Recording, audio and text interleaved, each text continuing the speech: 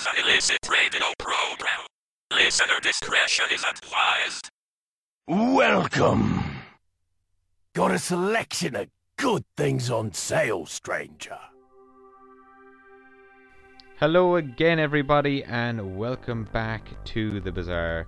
This is the fortnightly podcast where I interview the best up-and-coming talent in the horror community, from the pages to the screen and everything in between. But you all know that by now. If you'd like to join in the discussion, you can find me on Twitter at The Fear Merchant. And tonight's guest, a dark horror fantasy writer, Israel Finn. If you want to find him, he is at Israel_Finn on Twitter.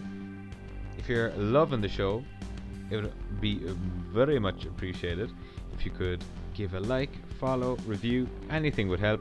Just get visibility out of the show and tell all your friends, family. Press the refresh button. I don't care. Everything's good. That delicious music you hear in the background, that is from Werewolves in Siberia. We got a nice little collaboration going. He can be found on Twitter at Cult of WIS. That's Werewolves in Siberia. But with all that out of the way, sit back, relax, and enjoy the following conversation I had with Israel Finn. Here it is. I'll see you at the end. And Israel here with me. How are you this afternoon for yourself? It's in the evening for me. How are you? Great. How you doing, Richard? Good. And we were just chatting a little bit there. You said you're nursing a bit of a hangover. You've kind of some interesting things happening in the midst of it. Is that correct? I'm a lightweight. I went out last night. I was playing host to a publisher friend of mine. He was visiting with his son here in San Diego, and so we met last night and drank some good draft beer. That's good. And had about a 3-hour long conversation about horror fiction. Excellent stuff. It was awesome. You didn't end up in, is it Stone Brewers is up in San Diego somewhere? Is it? That's what he asked me too, and I'm not sure about that, but 2 or 3 people have asked me that. I should know that, but the thing is I think San Diego is rated like in the top 5 among the top 5 brewery towns. Yeah. Here in the U.S., but my drinking days are basically behind me, so I'm not much of an aficionado. Yeah, I think everyone's drinking days are usually behind them because they want to forget them. Yeah. Every day. It's always a great idea at the time, isn't it? Exactly. But I mean, it was a good time, but I had to pop a few ibuprofen this morning. Yeah. No, I knew when you said, "Oh, let's have the interview at noon." I was like, "Okay, yeah, there's definitely a heavy one behind this one anyway." If you're not having a bright and early one. Well, Right. that's all good. So you're a dark fantasy writer. For those in the audience who might know who you are, would you like to give a little bit of a background in your own words? Yeah, sure. I'm originally from the Midwest, and I moved out here to California about 15 years ago with my wife. So we've been living here since then. I love it here. I played music also for 35 some odd years, and I played in a couple of bands when I got out here, and then it just kind of got old, and I don't work well with others. I'm more of a loner. I just work well by myself, and so I gave up on the music thing and started writing, and haven't looked back. Right. It's been awesome. And I've heard as well that you used to be in the Navy. Is that correct? Yeah. So yeah. Well, as a matter of fact, yeah. I joined the Navy, and my first base was in Bremerton, Washington, because when I had to meet my ship, it was in dry dock there, and so yeah, I was in Bremerton, which is right across the bay from Seattle, and I was there for about 3 months, and I swear to God, it rained every day. Just And like home here with me, Ireland. yeah, Constantly I mean, it's raining. beautiful there. It's beautiful. I love it. And if I didn't live in California, I might live up there because I love that area. Yeah. So then I was, our ship came down here. Our base was in North Island here in San Diego, and that's how I kind of got to know San Diego. Yeah. And then after I got out of the Navy, I went back east, and then met my wife and all that, and finally convinced her to come back out here. So excellent. The rest is history.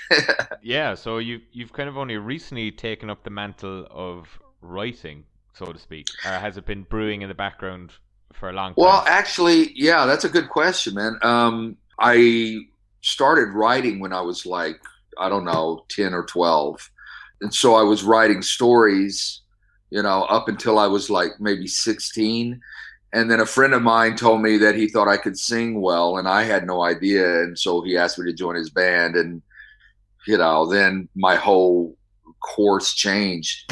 Right. And so I was in various bands, like I say, and and I was a songwriter for several years too. So I mean, I still kind of was doing the writing thing, and I think the songwriting helped me too. It helped with the rhythm of my writing. It's like poetry.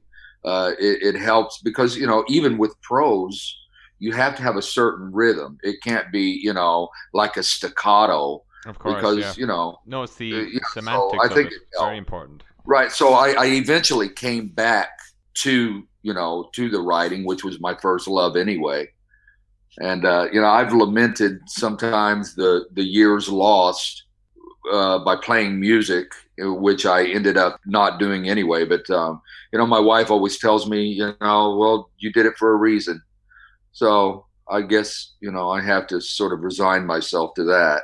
Well, in terms of songwriting, I would say any good song tells a good story. So kind of subtly, right. You've been storytelling, but in the prose form. Right, exactly. You work with metaphor, and of course, no, it's a little bit more esoteric being a songwriter because there's a lot of craft goes into it to kind of get across in the minimal verses kind of what's happening in the song. Yeah. Absolutely. It's very easy to write a 1,000-page novel when it could end up saying nothing. Exactly. But a song's only 2 or 3 minutes. And I heard as well that you have your strong influences like Richard Matheson, Stephen King, Kurt Vonnegut, all that. But it seems that your dad was, in a roundabout way, your biggest influence because he. Do you want to tell us the inception of how you started loving all horror and sci-fi? Yeah, my dad, it was during the summer of, I guess, my 9th or 10th year. I don't remember exactly, but I was being punished for something. And I don't remember what, but we didn't have a television at the time because our TV was on the fritz. I think my dad was out of work at the time. He was a factory worker, and he, I had to stay in the house. I was grounded, basically.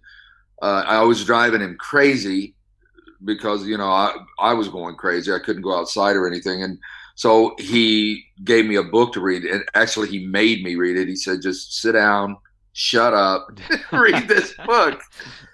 And it was Tarzan of the Apes by Edgar Rice Burroughs. And I hated it at first because I felt like I was, it was my summer vacation and, I wasn't in school. Why was I having to read? But, it didn't take long before I was completely immersed in the story and then I couldn't put it down. And I loved it. The book just, it woke me up to reading, a love of stories, which I guess was there all the time anyway. But then after that, I read everything by him I could get my hands on, and everything else in the house that my dad had laying around, Ray Bradbury and Matheson and all those guys. And, he liked to read like spy novels and stuff like that too. I tried a couple of those, but I just never got into them. So, and I was always interested in Bradbury and Vonnegut and Matheson and, Arthur C. Clarke, those guys. And then later, Stephen King and Robert McCammon, I don't know, Ramsey Campbell. It's too many to mention.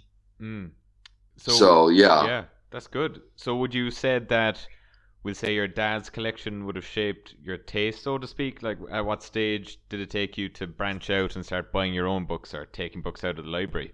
Well, yeah, I mean, I think that his taste definitely influenced mine. Yeah, I mean, new writers are coming along all the time anyway. So, if you're an avid reader, you can't help discover them. But I don't know. I think I loved fantasy and science fiction, but I think I was naturally drawn to the macabre. Is it macabre or macabre? I've always wanted. I think I've heard it said different ways, but I think it can be said both ways because people say it both ways. I'm afraid to even say the word now myself. I like macabre. I think that sounds cooler. But I was drawn to that naturally, and I don't know. I really dig horror, and like dark fantasy, or like I don't know. The book I'm writing now it's hard to say. I think there are definitely fantasy elements in it, but I try to keep the dark edge, the creepy edge factor to it, So I don't know, once this book comes out, I don't know how people are going to label it. I think over here in the U.S., we tend to label things a lot. I don't know. They're obsessed with putting people in pigeonholes or whatever. Oh, like general labeling of people, not just actual books. Well, both, like really. He is ADD. He's bloody junkie. He's whatever. Yeah, exactly. Yeah, I get you. But books are the same way. So and I never really much liked labels, but I call myself a horror writer because it's pretty much the closest that I can get to explaining what it is that I do write. Yeah. I love, like I say, I love fantasy but my stuff always has a dark, gritty edge to it, kind of a realism, which seems to, the horror genre seems to encompass that more than anything else. Yeah. So, yeah. No, big time. And as a writer yourself, was it always going to be horror you were focused on, or when you were playing around with ideas, were you saying, "Oh, I'm going to write a few romantic comedies," or what made you decide to go down the horror route as a writer as opposed to just a consumer? Yeah. Well, yeah. In the beginning, it was it was a lot of amateurish first starts and false starts of science fiction, just exploring, finding my way, finding my voice. But it seemed to be a natural transgression, or not transgression, but or maybe I'm drawing a blank here. My hangover's hitting me, man. Transition. Thank you. No, we can edit all this out later. Or transgression. Maybe it was a transgression. From my reading of horror to the writing, because I liked I like the emotion of horror. I like it gets your adrenaline stirring. I just love that. I mean, I guess romance writers and romance readers could say the same thing. They love the emotions that romance stirs, or science fiction readers love the emotion that the ideas of science fiction, the time travel or space travel, seeing another, standing on the surface of another planet. Yeah. Those emotions that stir. But for me, that visceral, stirring of horror, especially if it's got elements of real life in it. Yeah. That's my thing, man. It's, that's my, that's my love, and it just nothing else comes close to me or for me. I would think the same, because would you think that horror always kind of hits more close to home than, say, a romance novel or a sci-fi? Because sci-fi is so out there, it's obviously science fiction, and then romance is maybe, it's romance, but it's a romantic vision of romance, if exactly. Use that phrase.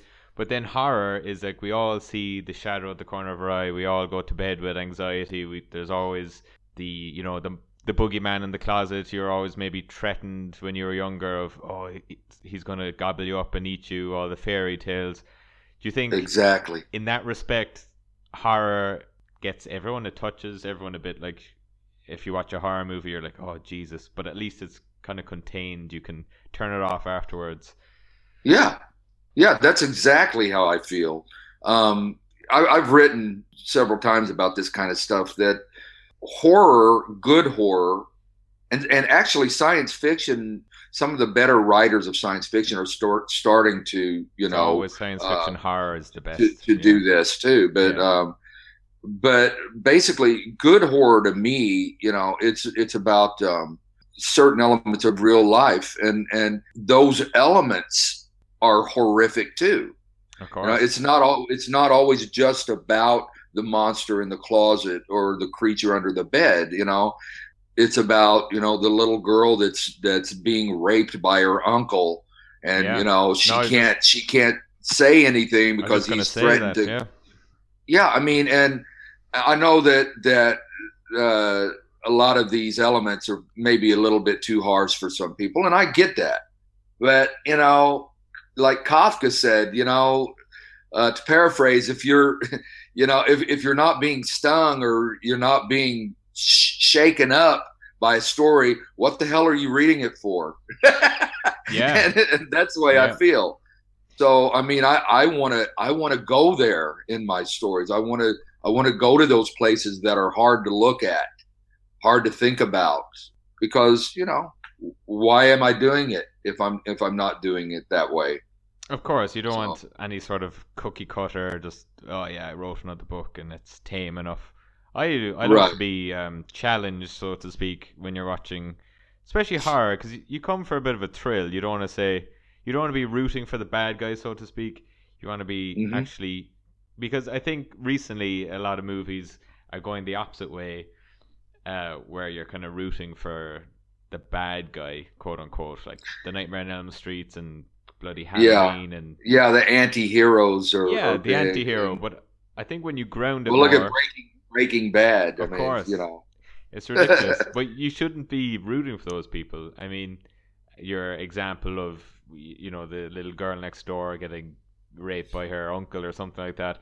That is a story is worth telling, because it kind of brings awareness to stuff that is actually happening. It's not this unstoppable anti-hero who's has a one-lining quip after impaling someone. Like, that doesn't happen. But when exactly, and so if you can incorporate these real life elements into your stories, there's always going to be somebody out there that can relate to it. Of course, and that's what writing and reading is about. It's that connection between the writer and the reader. So if you're going to connect. And there are myriad problems out there that people go through, whatever they may be. We're all just flesh and blood walking around trying not to fuck up. Yeah. And, so, I mean, we have problems. Yeah, everyone has their cross to bear in some capacity. Exactly. So, there's a lot of fodder there for stories. Oh, of course. We're getting quite deep already. It's early Sunday morning for yourself, and we're I know. right in the deep end of philosophical debate here. No, what was I going to say? Yeah, so in relation to, you like testing people with kind of what you write, in a sort of a broader sense, all this safe space banter, people don't want to be challenged, universities clamping down on different opinions and all that. What's your opinion on that? It's a little bit more topical now. Yeah, don't get me started. That could be a whole different day. Yeah, I think we are politically correcting ourselves, straight to Yeah, I don't know, nearly gone someplace we don't want to go. Yeah.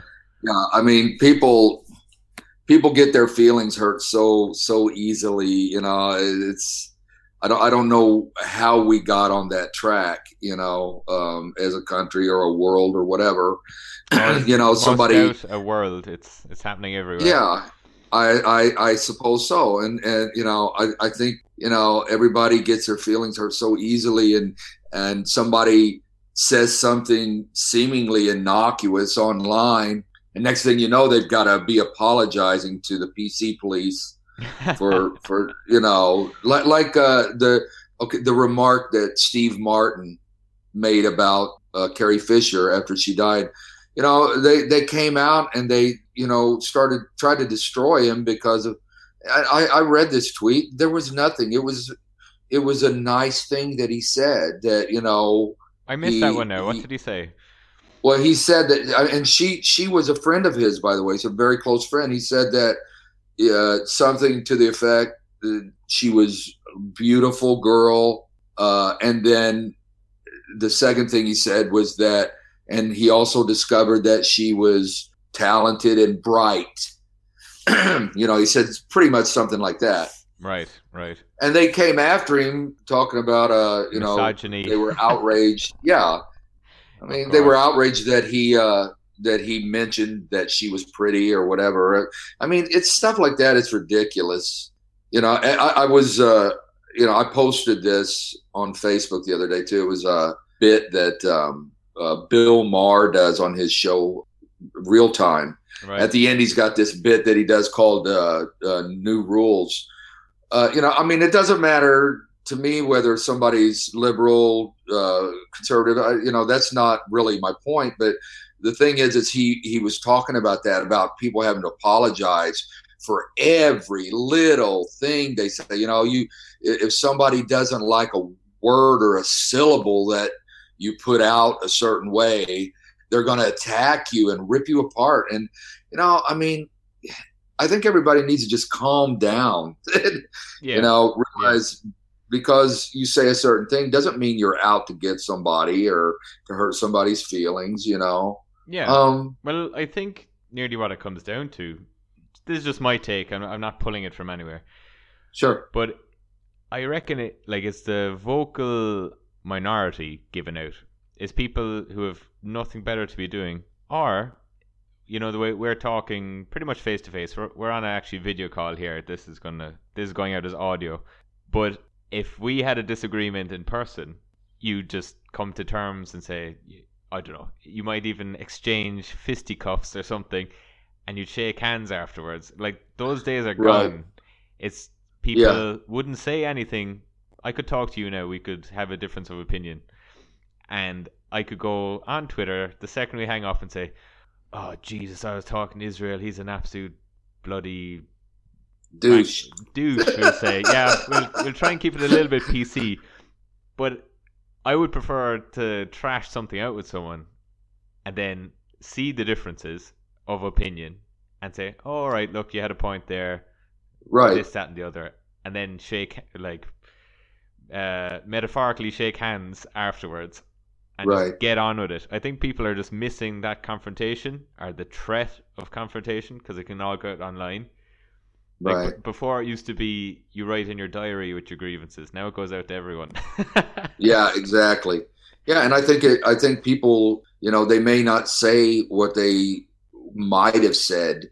They can't express themselves the way they want to express themselves. So they tie their own hands, so to speak, and they can't be themselves. They can't be their real self because they're too afraid of being attacked. And, that's a shame, and yeah. And like you said, I think it is a vocal minority.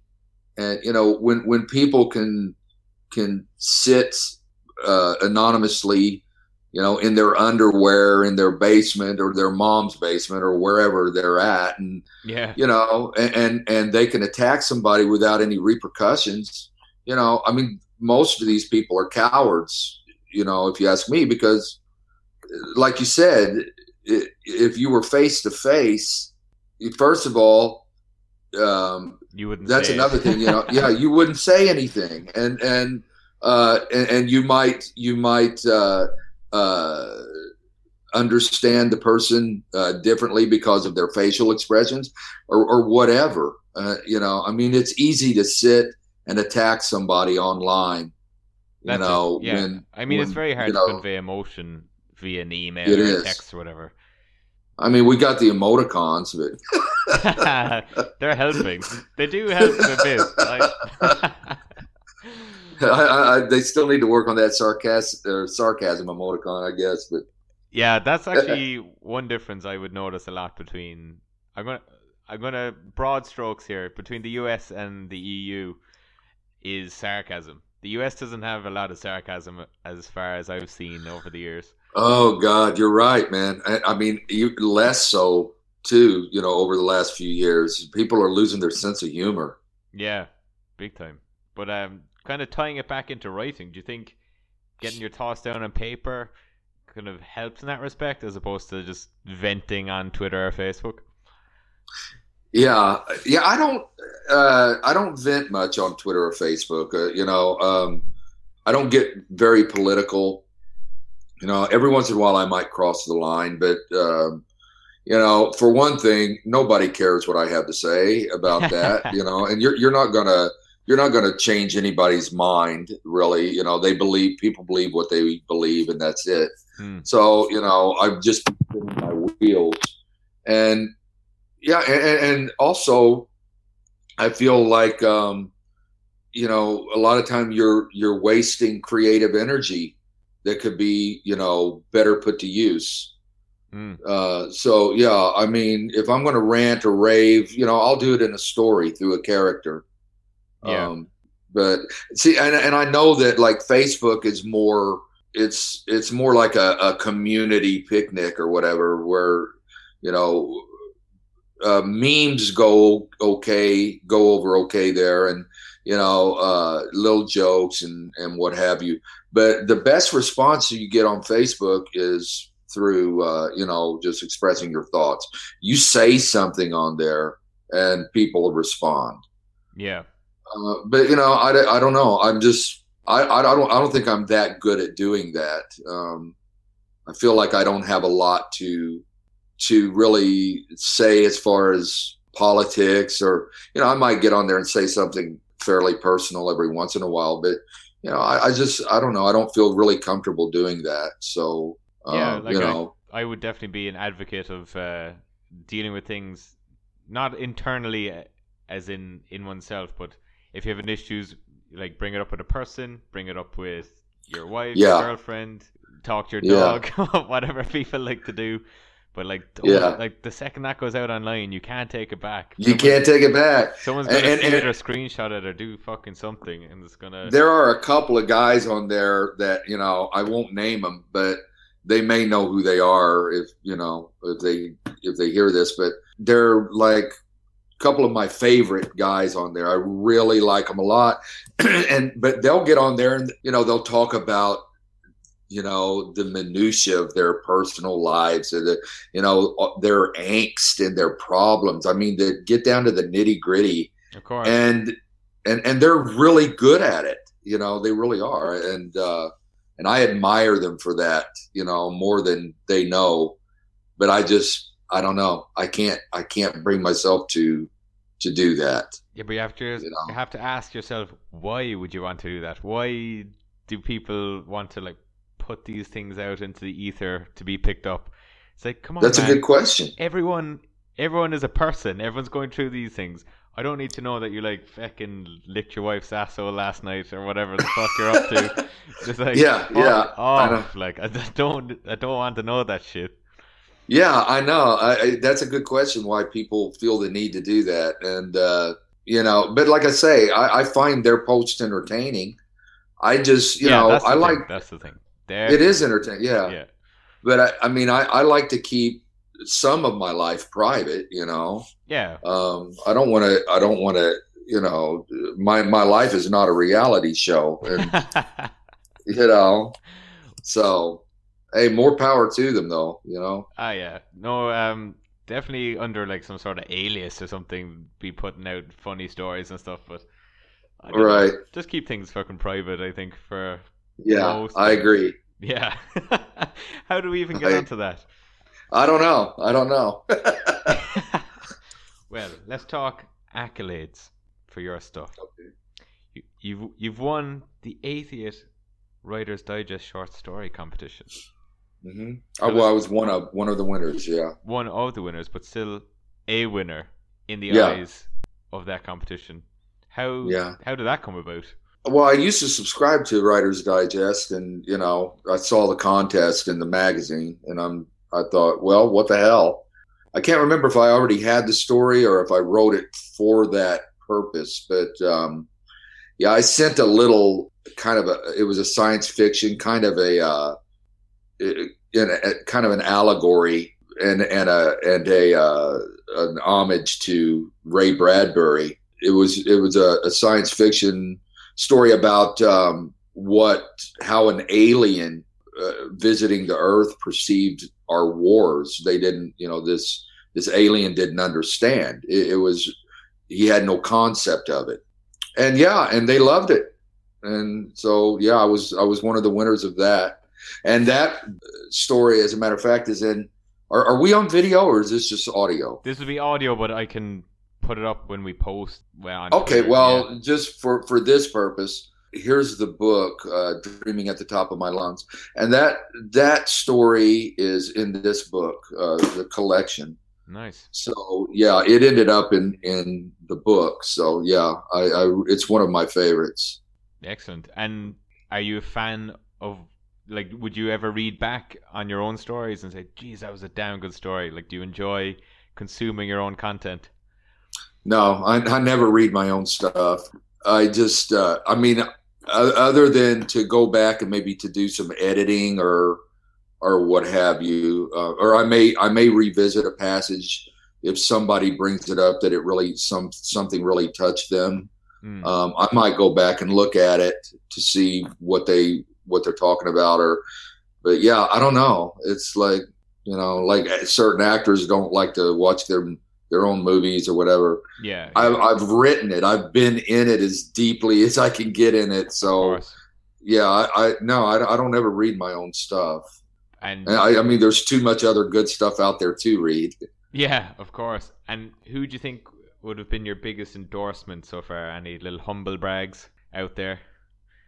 An endorsement that I would give, or endorsement somebody would give for me? Oh man, this book was great. Or what was your kind of highest praise you've received from? Oh God, there's a few, but one that I really praised was Adrian Shotbolt from the Grim Reader. Right. I highly respect that guy. He's done some pretty big names, and he loved it, and he went out of his way to mention it. Did a review all across the board. I think he reviewed me on Amazon, and did a blog about the book, did a Goodreads review, and then he did a best of 2016 towards the end of the year, and the book was an honorable mention on his site, which thrilled me to death. So I'm pretty proud of that, because that guy, he's a heavyweight, man. So and then there have been others too, but that's the one that comes to mind mostly. Hopefully I'm not forgetting anybody that's going to be like, man, why didn't you mention me? We'll just say it was a groggy Sunday morning. We're trying to get the best exactly. Out of it. I'm still clearing the cobwebs out of my head, man. Exactly. And with all highs, there must come lows. What's been the most crushing words that have been echoed back to you or told your face with regards to your work? That's funny, because I was talking about that last night. I've gotten a 3-star review on Amazon. Bad. No, it's not. It's not. Well, that's what I mean, because the girl said that, I read this because everybody's talking about how good it is, but evidently she didn't see it. she said there were no wow moments for me or whatever. And it's like, okay, well, it wasn't for you. And I told the guy that I was with last night, hanging out down at the ale house, that I haven't gotten that many bad reviews yet, or really any. He said, "Don't worry, you will." He said, "You will," and I know I will. I know I will. I don't think I've been in it long enough to get any scathing reviews yet. Yeah. But I mean, I'm not so delusional to think that I won't. Yeah. I know I will. I know they'll come. And I think I'm got a thick enough skin that I'll take it in stride. Of course. I mean, because everybody gets bad reviews. Stephen King gets them. Yeah, everyone does. And I was only talking to someone the other day, and we were just kind of discussing, it kind of depends when you're consuming content, definitely, if you're in a good mood or a bad mood. Like if I was in a bit of an iffy mood and I was reading your book and I was saying, oh, jeez, I just, fling this away or whatever and be away with it. But then you come back later and say, Jesus, why don't I give that a chance? That was amazing. That's a really good point, man. Very good point. The reader brings to the story what, their own baggage too. Of course. Whether it's a mood they're in at the time or whether, there's a certain element of the story that really rubs them the wrong way. And I mean, I've heard about some reviews that are really arbitrary, like this. I can't remember who said this. I think I read it on Facebook. One of my writer friends said that he got a 1-star review because the reader said that the package was ripped when it was delivered by Amazon. That is and that has nothing to do with him or his work, but I mean, I don't know. They look at it like it's a product, and so I mean, there are reviews like that, and reviews. I don't know. You've probably seen your share of them too. Strange 1 or 2-star reviews that have absolutely nothing to do with the story. I'll tell you my I'll tell you my kind of like opposite of that scenario, where I was reviewing a independent horror movie, and I was looking up all the reviews, and they're all kind of fairly good, 7+ kind of Metascore, we'll say. I said, okay, yeah, I'm looking forward to this, and I sat down. It was a horror comedy. I won't mention names because I've been on to the person since, but okay, no, he'll know if he's listening. No, I'm gonna tell you. It was a movie called Conjoined, and it was the conjoined twins, and one of them was supposed to be a serial killer. And it was kind of like low budget, and I was like, oh, okay, this kind of sounds good. So it was an American production, and I was sitting down watching it with my friend, and we were both kind of watching it, and we were both kind of looking at each other saying, are you watching this as well? Like, this is awful. This is one of the most horrendous movies I've ever seen. Then my housemate came in with his girlfriend, and they caught the tail end of it, and we're all just watching it kind of like open mouth saying, Jesus Christ, this is one of the worst things I've ever seen. And we just couldn't understand how this was getting glowing reviews across the board. So I kind of had to chalk it down to lost in translation, I suppose, that the comedy or the humor didn't transition across the pond. But if was it American movie? Yeah, it was an American movie. So was it like offensive, or was it just crappy? No, it just wasn't funny. Story. It was like wasn't funny. Yeah, okay. None of the jokes were landing or anything for us. Because it wasn't a case where I wanted to like slate it. I wasn't in like a bashing mood or anything. But the fact that 4 people in the room were just like, "What is this shit that you're watching?" I was like, "Oh man!" But it got past somebody. It got past the goalie, didn't it? Yeah, but I gave the review, and I gave it a sympathy 3 out of 10.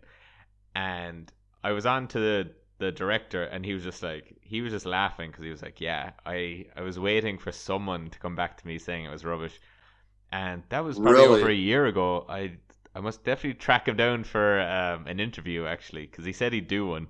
after the fact. So he expected it, huh? I think he did, because it was meant to be that kind of like intentionally bad humor. Yeah. But when you're trying to be intentionally bad when it's supposed to be funny, but it was actually just bad. Right. It was just really fucking weird.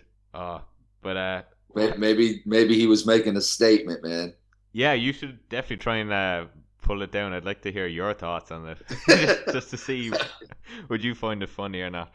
No, Yeah. It was like, I just can't even begin to describe what the movie was. I don't know. I don't watch a lot of horror comedy. I don't know how much is available out there. Actually, I think the last one I watched was What We Do in the Shadows. I think it was called. Oh, that was very funny. I like that. That was hilarious, oh, it's man. very good. Yeah. Yeah. I think they're making a second one of that, actually. Good. Yeah. Follow up with the werewolves. I'm on board for that, man.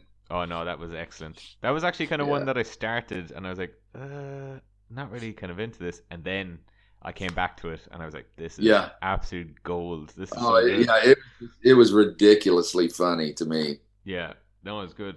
And what are you looking forward to for 2017? We're nearly at the end of the first month. Well, I tell you, my goals for 2017 are first and foremost to finish the novel that I'm writing, the novel Threads. I would like to, I'm self-published up to this point, but I've had a tentative offer from one publisher for this book that's coming out, and so I'm thinking about maybe shopping the book a little bit when I get it done, and I'd also like to get into the Horror Writers Association, because I'd like to be nominated for a Bram Stoker Award, sometime in the future. And if I could accomplish that by the end of this year, that would be awesome. Anything else would be just gravy, Yeah, and do you think? And of course to go on to the next book. Yeah, I was just going to follow up now with, do you think you're going to keep writing, or do you think there's going to be a point where I've said my piece, there's no more I can put on the page? Or do you think this is kind of like you're going to be a writer now? Is this your No, this is your life? I'm going to be a writer. Yeah. I mean, nobody can see the future, and there may be a time when I, just lay my pen down or put my computer away or whatever. But I don't see that happening at this point. There've been too many years in between when I wasn't writing. Yeah. So I feel like I've got a lot of catching up to do, and and I don't know. I'm just it still sets me on fire, Yeah, of course. and I don't see that ending anytime soon. And do you think it worked out a little bit better to have your life experience behind you, to have, I suppose, darker, more rugged stories, to have a life of, because you have a bit of a colorful life being in the Navy, musician, moving around the place. Like, there was a lot happening there. See, that's what my wife says when I complain about the time that I wasted. She says it wasn't wasted. Look at it. Look at everything you've done. That now you can write about all this. And so that's cool. Is it the journey, not the destination, as they say? Exactly. Right. And is your wife a fan, or does she partake in the books at all? She loves horror. Yeah. Yeah. When we first met, she was reading like epic fantasy stuff. I've never been a fan. I mean, I like Game of Thrones. I think that's excellent. That kind of drew me back because it's so gritty and real. Yeah, But, yeah. she was reading the swords and knights and dragons stuff that, that seems, if somebody else likes it, that's fine. It's just not my bag. So I gave her like a Stephen King book or something. I said, here, read this. And she hasn't looked back. She loves it. She reads everything that I read. King, McCammon, a lot of the new guys that are coming out. Keelan Patrick Burke, love him. Ed Kurtz. I want to drop a bunch of names, man, but Yeah, keep going. This is what it's all about. Of course. And now I'm drawing a blank since I said that, but But yeah, but there are a lot of new writers up and coming that fantastic, man. Yeah, So it's just a yeah, big time. No, because you were saying earlier when you were starting off your reading, and it's like, oh, there's always new people coming out. But I'm nearly almost the reverse, where I started buying, like, I have fucking 80 books plus backlogged. I was like, yeah. oh, I gotta buy all these classics. So I have a mixture between sort of classic stuff, like we'll say the Iliad, the Aeneid, all those ones, and then fiction in between, like I recently finished Clockwork Orange. Clockwork Orange was the last one I did, and then before that I had Richard Madison, like I Am Legend and Oh my Fahrenheit God. 451 Great. and all those. So I'm finding it hard to get new stuff because I'm very bad for reading. I gave myself a New Year's resolution to try and read 2 books a month. I got one down, and I started the second one. Yeah. So I'm a slow reader too, man. big time. No, because I really fell off because I just got like, oh yeah, I buy all these books, and then became nearly an addiction. But I wasn't bloody well reading them as they were coming in, so I'm not allowing myself to buy any new book until I read like 3 or 4 books. So that's the only way I'm going to get new books. Need to get rid of the back catalog. That's good, man. I know it's hard to do. It's like I'm the same way. It's like I got 80 books that I on my to be read list, and I'll still buy the next one coming out because I'm afraid that I'm going to forget about it. Yeah, yeah. So I'll get it and put it on the back burner, and get the next one, and and I'm the same way. There are still a lot of classic horror books, or supposedly classic, or some favorites that I still mean to read. I've never read Dracula. Neither have I. I started it a few times, but I never persisted with it. But then on the other hand, I've read Frankenstein like 3 times. Yeah. But there's certain classics, those among the classics that I mean to read, and I just don't. Probably a couple that I'm ashamed that I haven't. I haven't read. I haven't read Clive Barker's Books of Blood. And, I have completely skipped out on Clive Barker. You see, I'm like, as bad as I am for reading, it's the horror genre I've really neglected. That's why, because I had Isaac Thorne on as well, and he's another horror writer. So I know Isaac. So I'm trying to kind of dive head first. I'm nearly doing the interviews more as a curiosity to myself than anything else, to get insights into the circle, because the horror community is so vast. Like I'm primarily kind of films, and I play the odd kind of horror games myself, but then it's the literary aspect is just a whole different rabbit hole. Which I'm just circling right now. Yeah, you're right, man. It is. It's amazing. That's why I feel like I'm never going to get to the bottom of it, and I guess that's a good thing. Yeah, you never will. So at some stage you just kind of have to pick what you like, isn't it? Maybe not go back to the classics. Don't. Maybe so. Yeah, maybe so, because Bram Stoker doesn't give a shit that I read his book. So he's not going to do anything for me. I mean, not that I'm reading other people so they can do something for me. I don't mean it that way, but maybe read some up and comers and help them out. Tout their books, talk about them, and like Ed Kurtz, man. I don't know if you call him an up and comer. He's really, I think he's a genius, man. But I did a blog about I reviewed his book, The Rib from Which I Remake the World.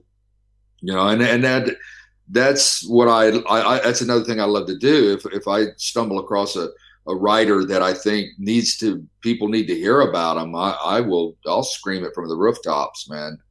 Yeah, and because they deserve that. Of course. And this is now encompassing yourself as well as other new writers. Do you think it's much harder than we'll say it used to be in the good old days, that there's such a big audience, but trying to get your book out there on top of everything that went before, trying to break out in that sea of content? Do you find that tough?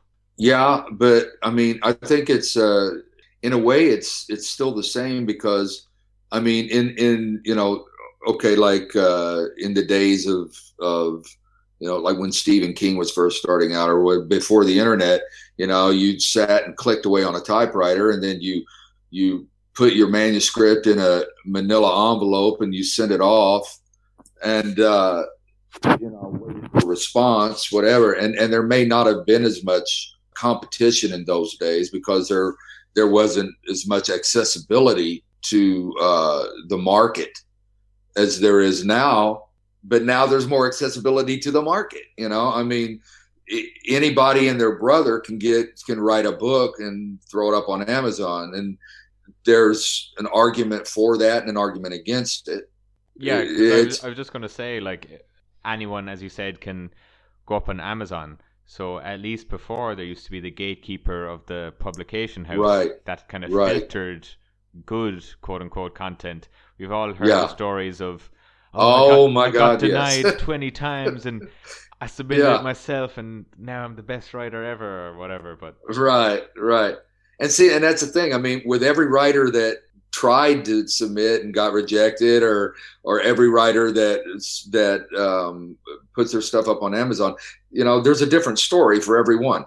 Maybe the writer that got rejected 100 times is just a bad writer, or maybe it was just, like you said, yeah, or like you said, the editors at the time were in a bad mood, or who knows, or they weren't looking for that story. I mean, it's such a hard thing to nail down. There are a lot of bad books on Amazon. I mean, there are books put up that they're not edited right. They're full of typos, formatting errors. You might as well call a spade a spade. You throw junk up just because you can, then yeah, it's not good. But I don't know how to police that. The only way to police it is readers rejecting it, and it end up not selling. But for the most part, yeah, there's a lot of competition, man. But I think it's a good thing. I think writers whose voices weren't heard before have a lot better chance nowadays. I think if you do a good job, if you write a good story and you format it right, you edit it, you do the best possible job you can with that product, and you present it properly, you got as good of a chance as anybody else, man. Yeah, you just reckon so? Like, good content will prevail regardless? I think so. Yeah, I mean, I kind of have to believe that. Yeah, definitely. No, 'cause I was just going to say, because we only connected through Twitter, and I primarily use Twitter. I don't really use Facebook. But then I would have obviously seen you on Twitter before I saw your book on the shelf somewhere. Yeah, so it's kind of right. The social media is kind of a gateway to get to know people to an extent, because the whole point of this show is to get people who might be like lesser known or up and coming. Yeah. To kind of give them a voice. And at the same time, I'm shouting into the crowd of, there's a million podcasts, how do I get out there? So we're all like vying for that kind of market position, so to speak. Yeah, but see, that's a cool thing. I mean, it's like, these are the days of like underground, man. Yeah. And it's a huge thing. It's actually, it's huger than mainstream is, really, when you think about it. Oh, big time. So, yeah. No, I think once you land it, like, there's definitely, like, I don't know, do you notice, but definitely on Twitter, it's not grounded, but I've said this a couple of times now, but I keep having to come back to it. It's not a grounded community, but you definitely see the same names popping up around the place. Yeah.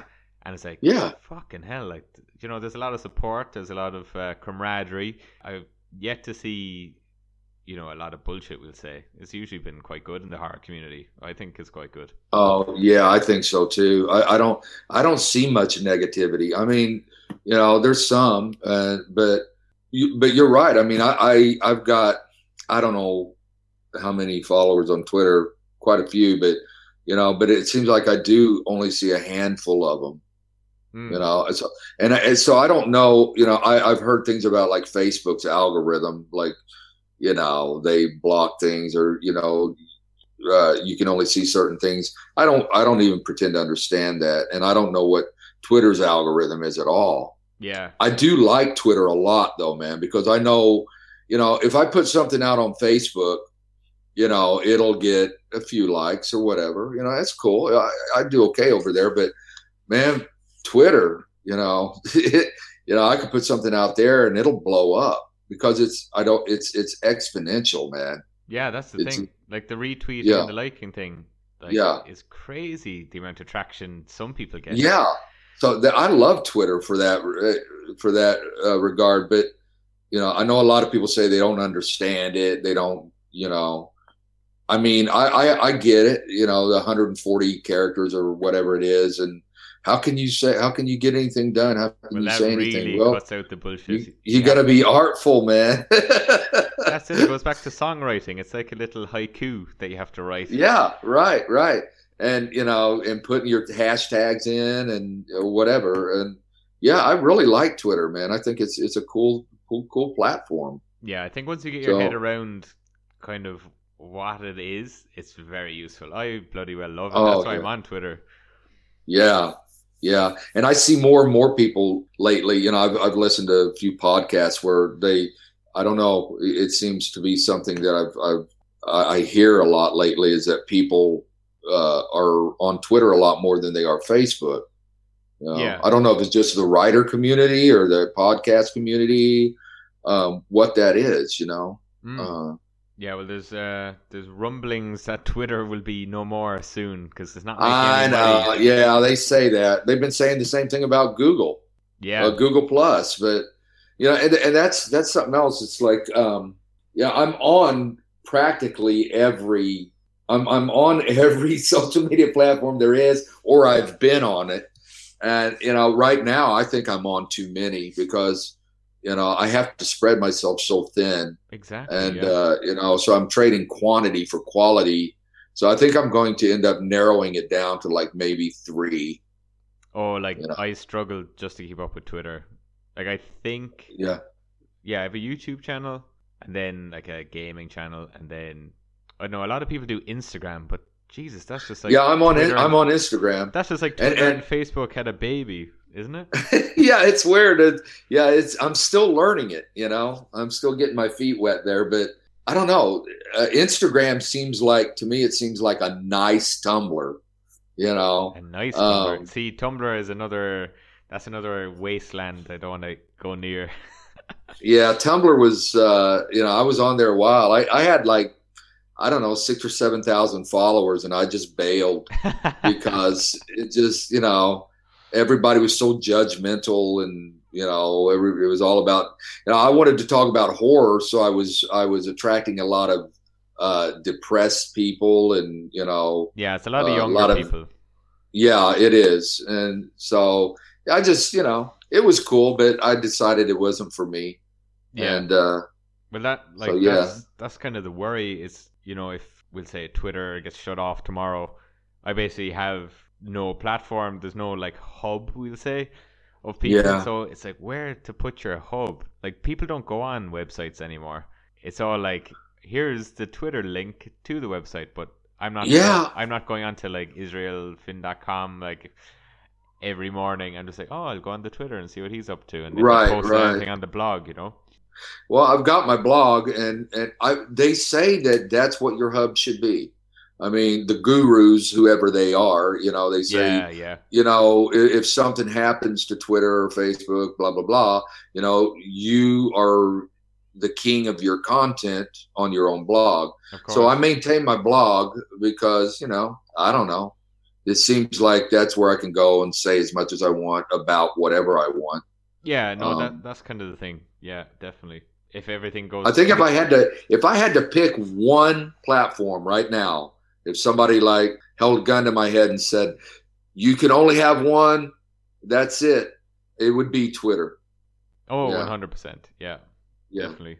If I definitely pick that as well. Like I have a website, but Jesus, that's only like a link aggregator of just like here's the Yeah. Twitter, here's the fucking Facebook.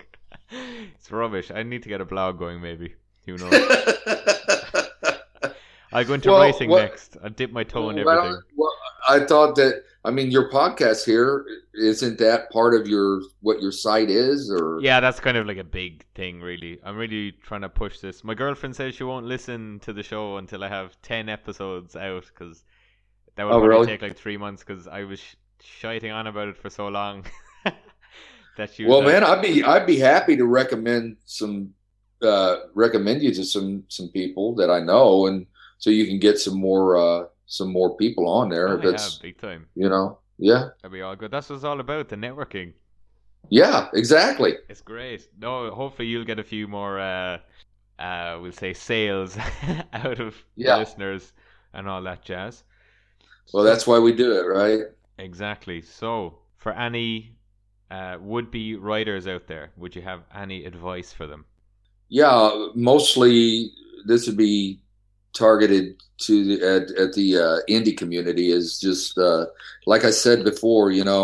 If you want to be a success at this, then you got to work hard at it.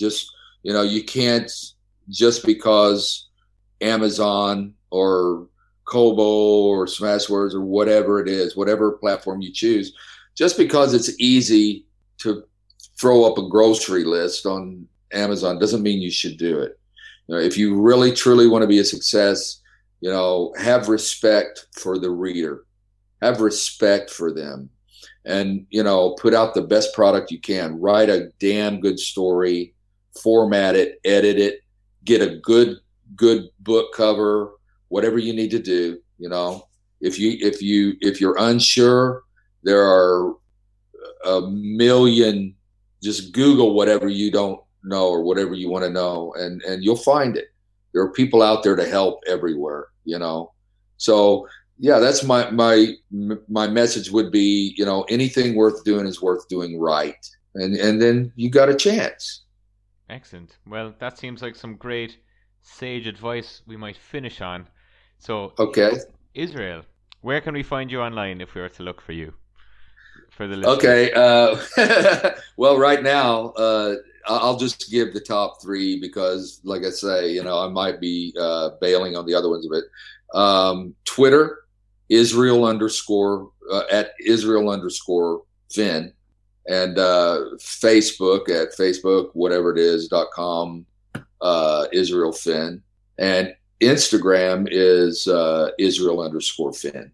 Great. And also my site. And the blog, of course. The blog. Yeah, IsraelFinn.com. So Excellent. yeah, definitely. Well, And yeah, for anybody that's listening, go to my Amazon page. You can like my Amazon page or join my Amazon page. Check out my book, Dreaming at the Top of My Lungs, which is it's here. I'll show it again for anybody if it's video. yeah, no, I'm definitely going to put up the picture when we're posting so people can see. Okay, great. I'll put Yeah, up- and so yeah, the Dreaming at the Top of My Lungs is available in all the formats. It's paperback, hardback, or paperback, digital, and audio also. And and keep an eye out for my book Threads, which should be out in a couple of months. Yeah, I'll definitely do some little update when that's out, so you'll have to keep me posted too. Absolutely, man. Well, Israel, thank you for coming on in the midst of your hangover, and enjoy. It's my pleasure. Yeah, enjoy the rest of your day. Thank you. And that, ladies and gentlemen, concludes this week's episode. We will be back again in a fortnight's time.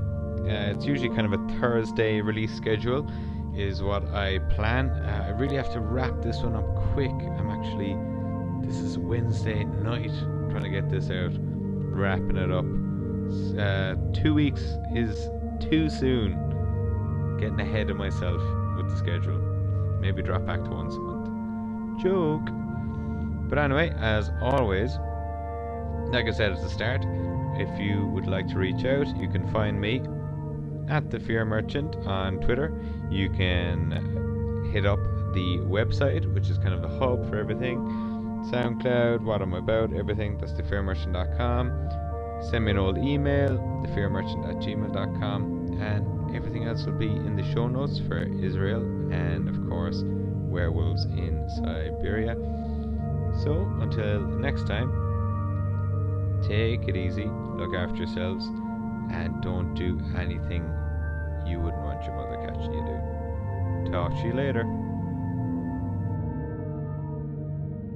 Come back anytime.